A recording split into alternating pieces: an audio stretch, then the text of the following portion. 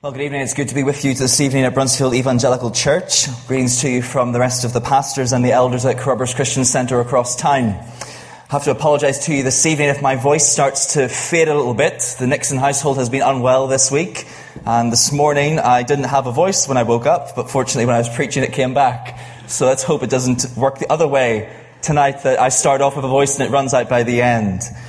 Now, it's been great to be able to sing the passage that we're going to be looking at together this evening. It was also great to hear it in a word wrapped to us at the very start. I don't think I can follow that. I'm definitely more of an abide with me person rather than a rap person. But it certainly helped us to think about what we're going to be looking at tonight in the scriptures. You see, tonight we're going to be spending time in the heart and the soul of the psalmist Asaph. Imagine that you are sitting with this guy over here over coffee, and he is unburdening his soul to you. He is confessing to you how his faith in God almost collapsed and failed him.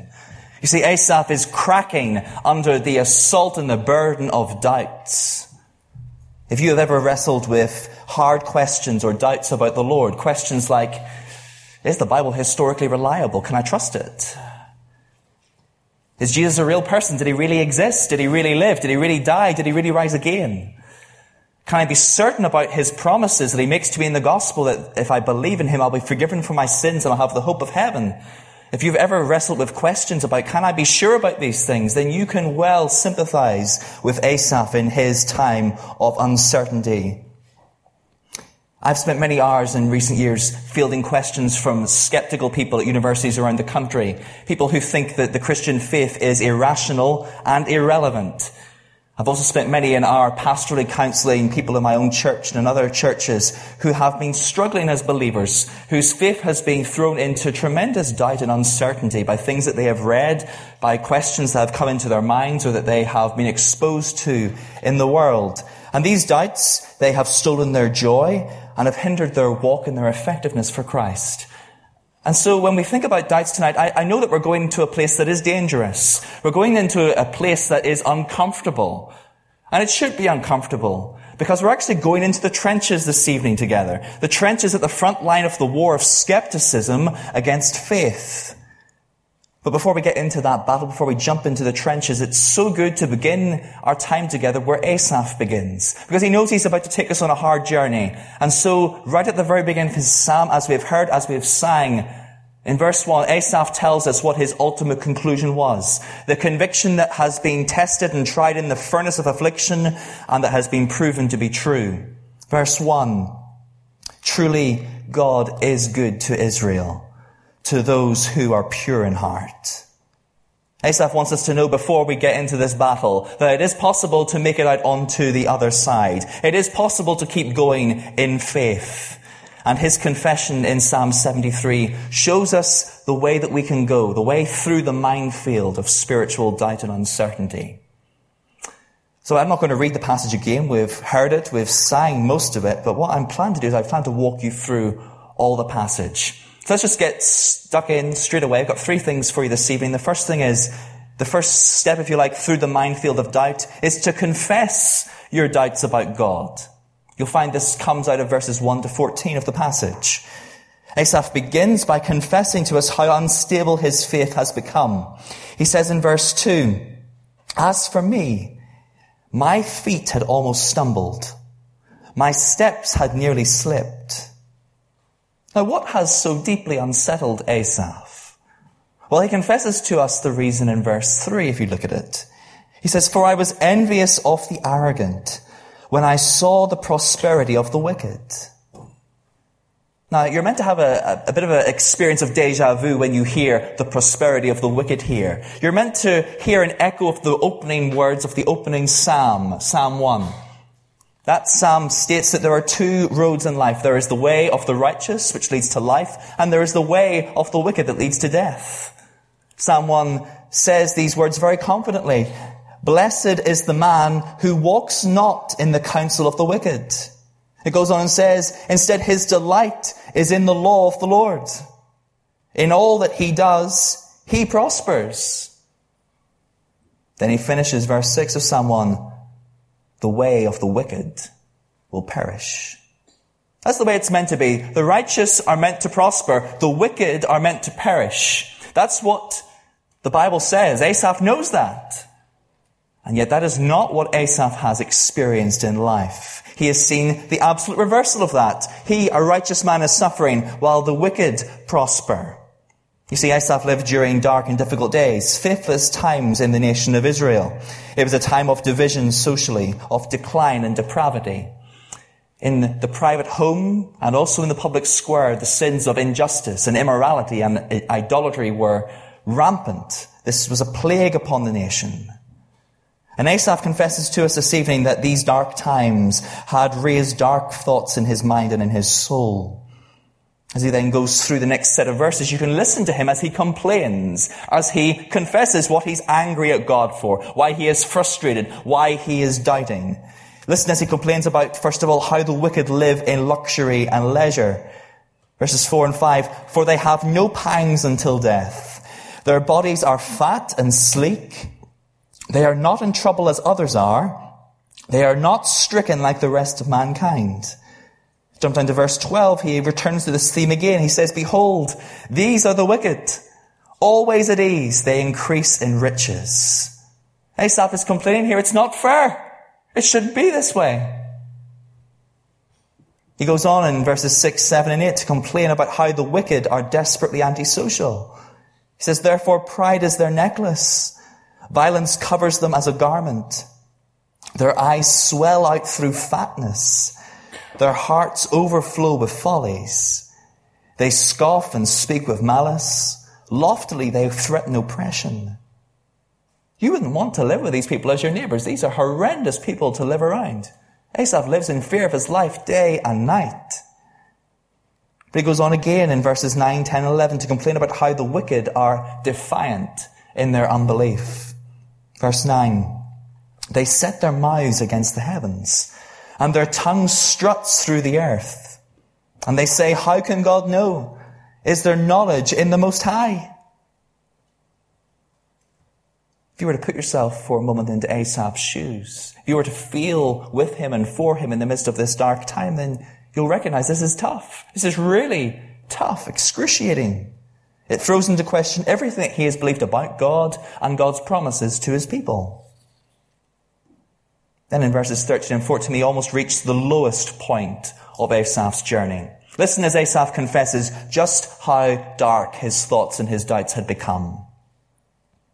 All in vain have I kept my heart clean and washed my hands in innocence. For all the day long I have been stricken and rebuked every morning. What's the point, is basically what Asaph is asking. What's the point? It's not worth it. It's a lie. Maybe I would be better off throwing my lot in with the wicked. Maybe you've been in a place like that before. Maybe you have asked hard questions about difficult issues.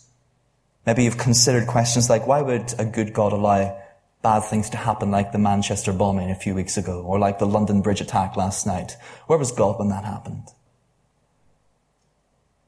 Now you would ask questions like, what if my belief in God is just wishful, delusional thinking? How can I be sure it's real? What if I can't trust the Bible in light of the findings of science? What if it's not reliable? What if it's not true? These are hard questions that come to many of us at different times. I wouldn't be surprised if you struggle with these things.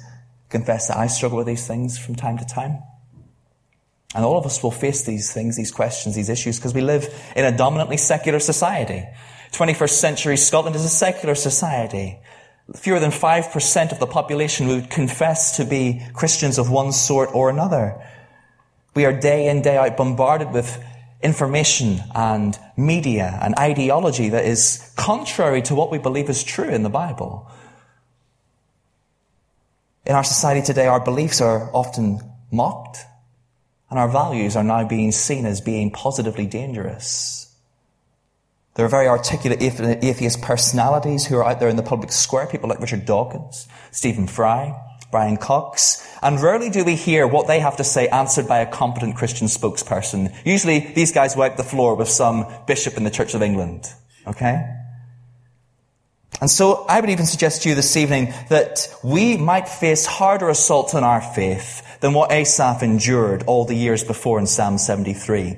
We are in a substantially more difficult situation today.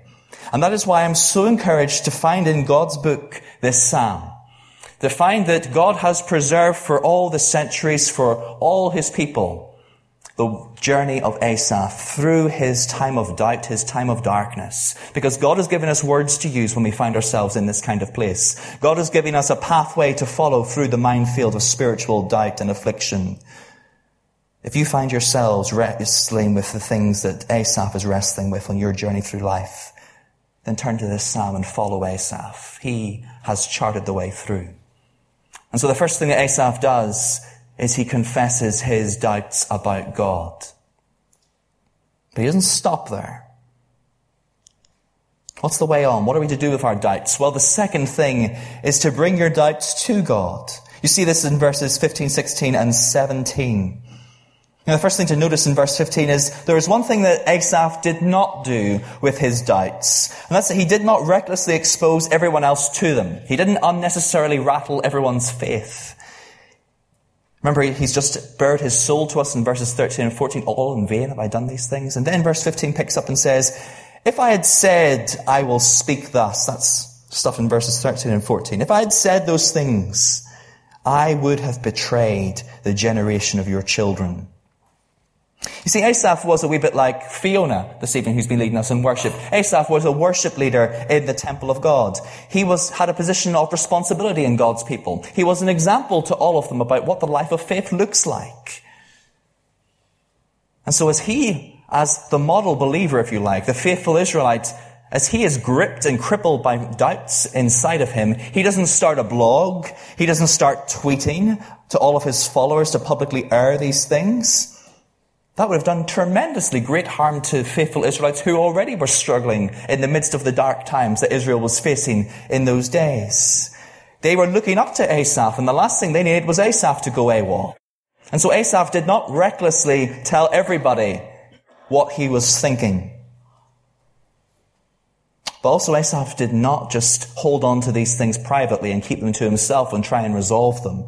Instead, the turning point for Asaph in this psalm comes whenever he stopped holding on to his doubts himself, trying to work them out on his own, and he takes his complaints, he takes his questions, he takes his doubts and his issues to God himself. Verses 16 and 17 said, but when I thought how to understand this, it seemed to me a wearisome task until I went into the sanctuary of God. Then I discerned their end. Asaph went into God's temple in Jerusalem on top of Mount Zion. That is the place where he knew God could be found. That is the place where God's presence dwelled among his people. I wonder, did Asaph remember the words of Solomon whenever he had opened the temple years before? We read about that event in 1 Kings chapter 8 where Solomon prays in dedication, may your eyes be open toward this temple night and day, this place of which you have said, my name shall be there, so that you will hear the prayer your servant prays towards this place. Hear the supplication of your servant and of your people Israel when they pray towards this place. Hear from heaven, your dwelling place, and when you hear, forgive.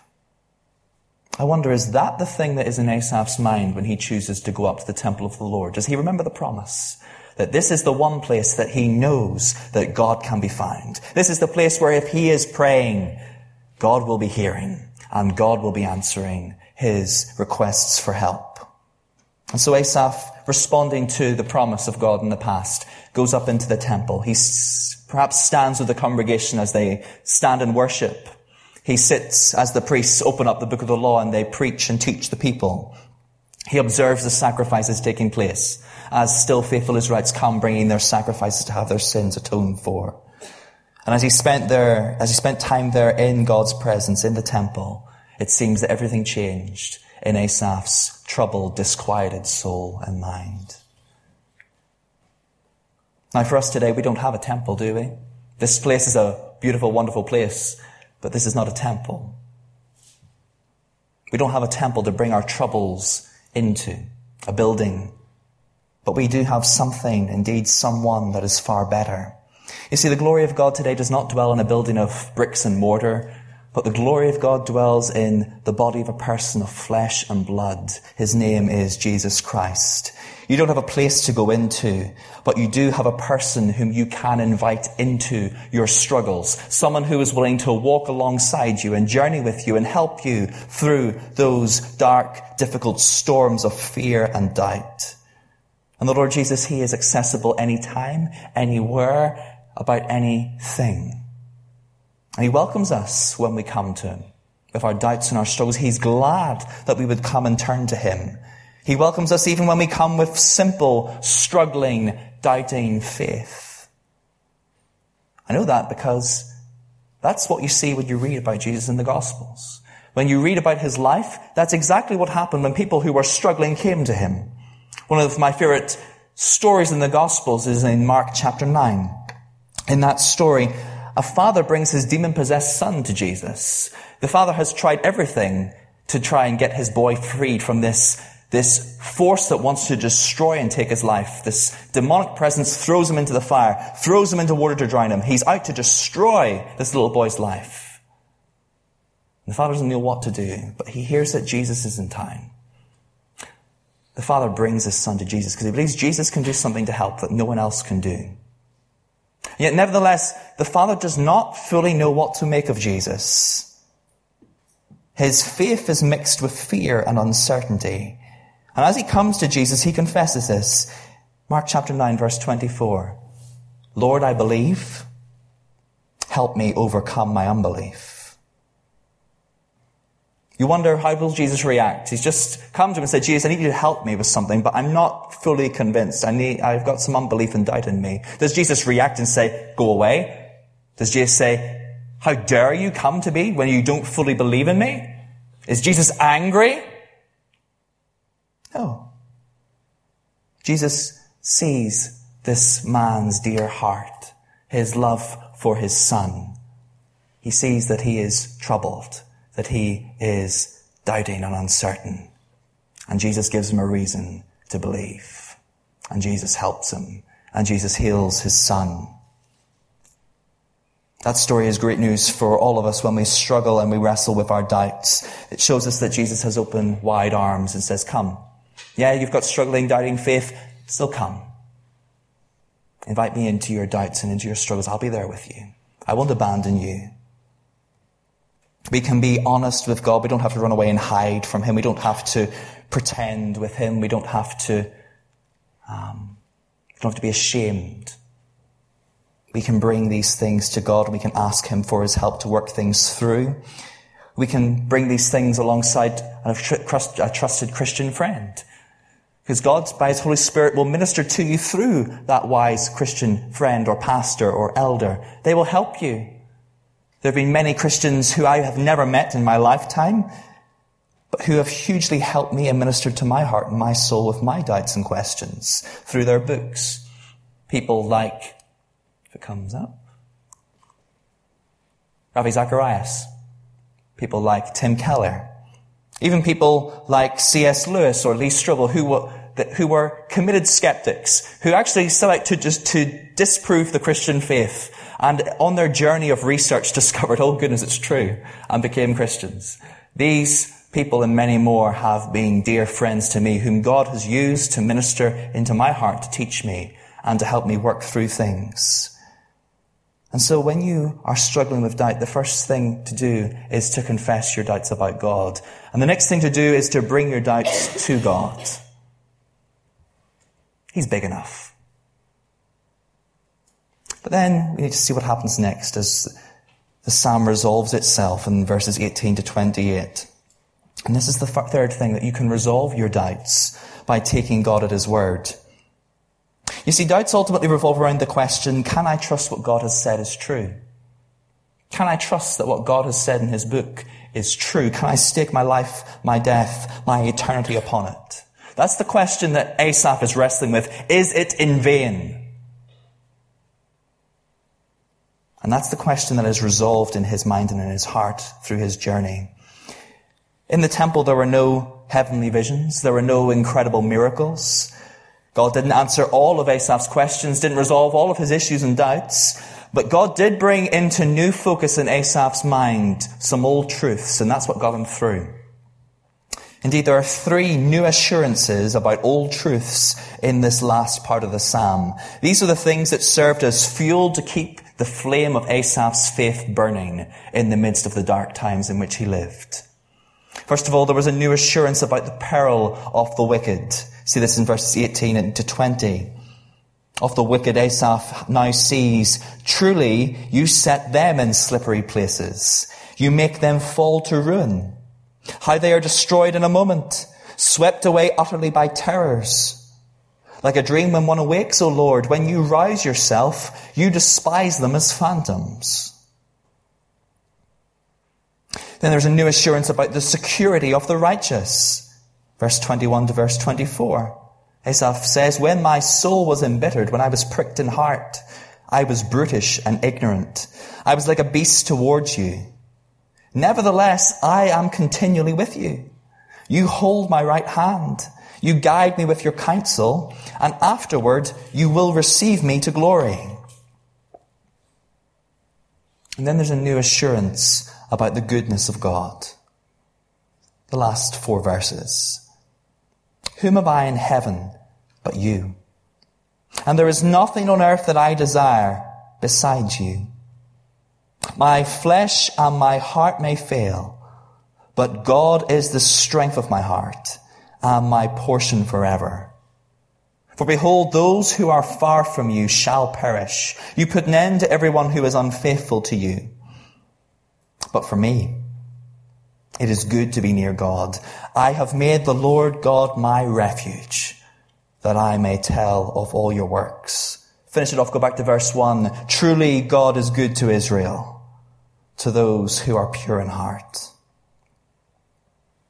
Asaph's struggle was provoked by his present sufferings.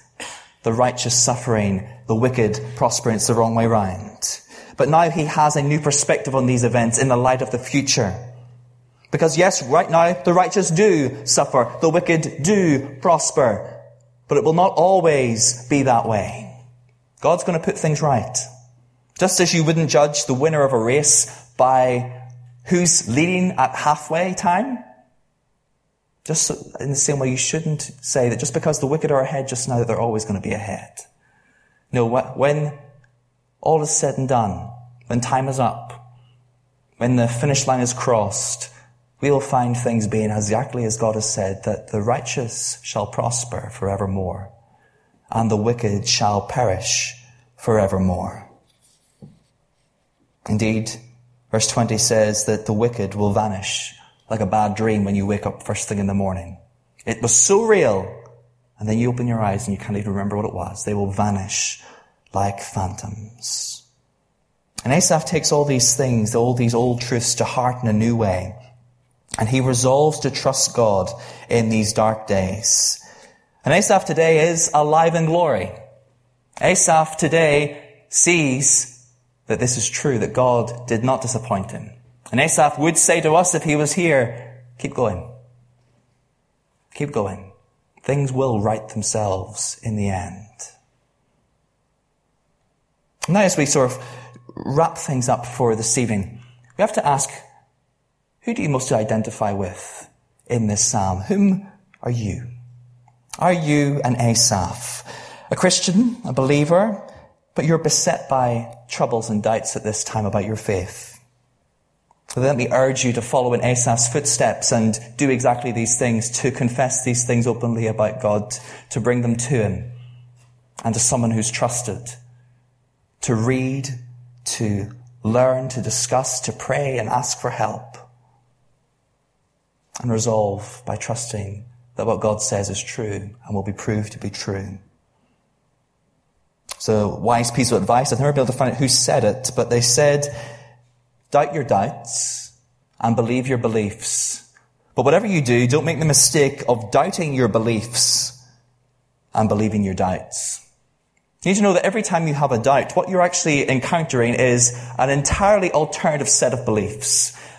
So you're doubting your beliefs, and that doubt itself is a world of alternative beliefs. And so when you encounter a doubt, you need to ask questions of it. You need to push back against it and ask, okay, you're raising questions about my faith and the reasons that I have for my faith, but what reasons do you have, doubt, for saying what you say?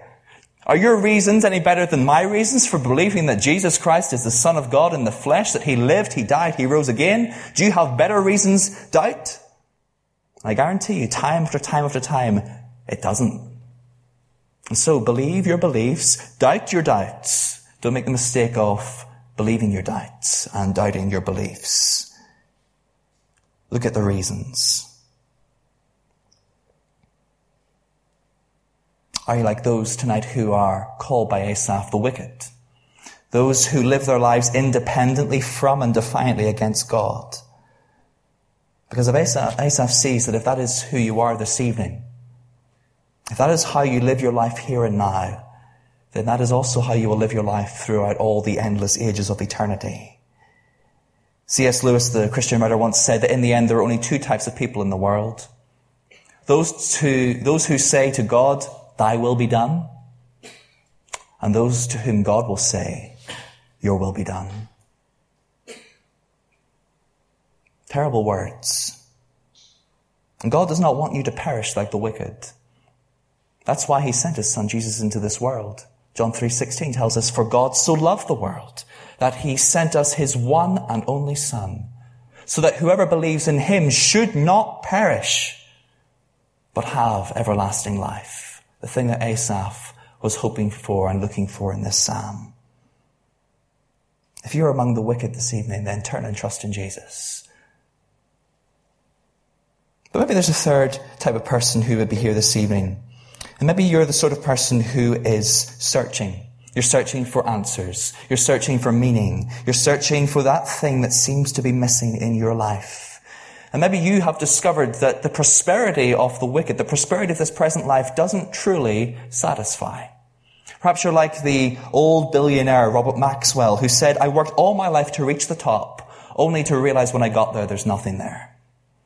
Man who was found not long after saying that over the side of his private yacht, dead in the water. Perhaps you are wanting the kind of assurance that Asaph has at the end of this psalm, that he can say that even though my heart and my flesh shall fail, yet you are the strength of my life and my portion forever. If you're here this evening, you are searching and you're looking, then what you're looking for is the Lord Jesus. Your heart is like a homing beacon for him.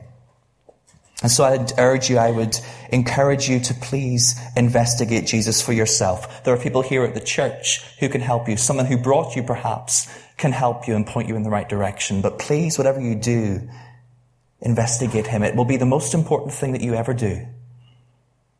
With these words, I want to close, and they're from C.S. Lewis again. And he said that Christianity is a statement which, if false, is of no importance, and if true, of infinite importance.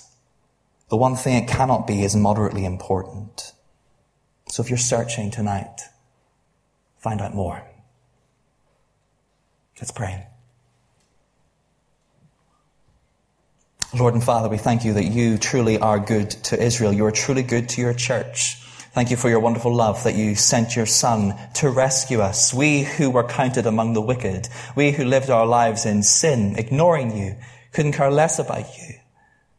Thank you that you have come down and rescued us. Thank you that you are the God who also is open to questions, that you have given us minds to think and to reason. Thank you that the faith that we have stands up to scrutiny.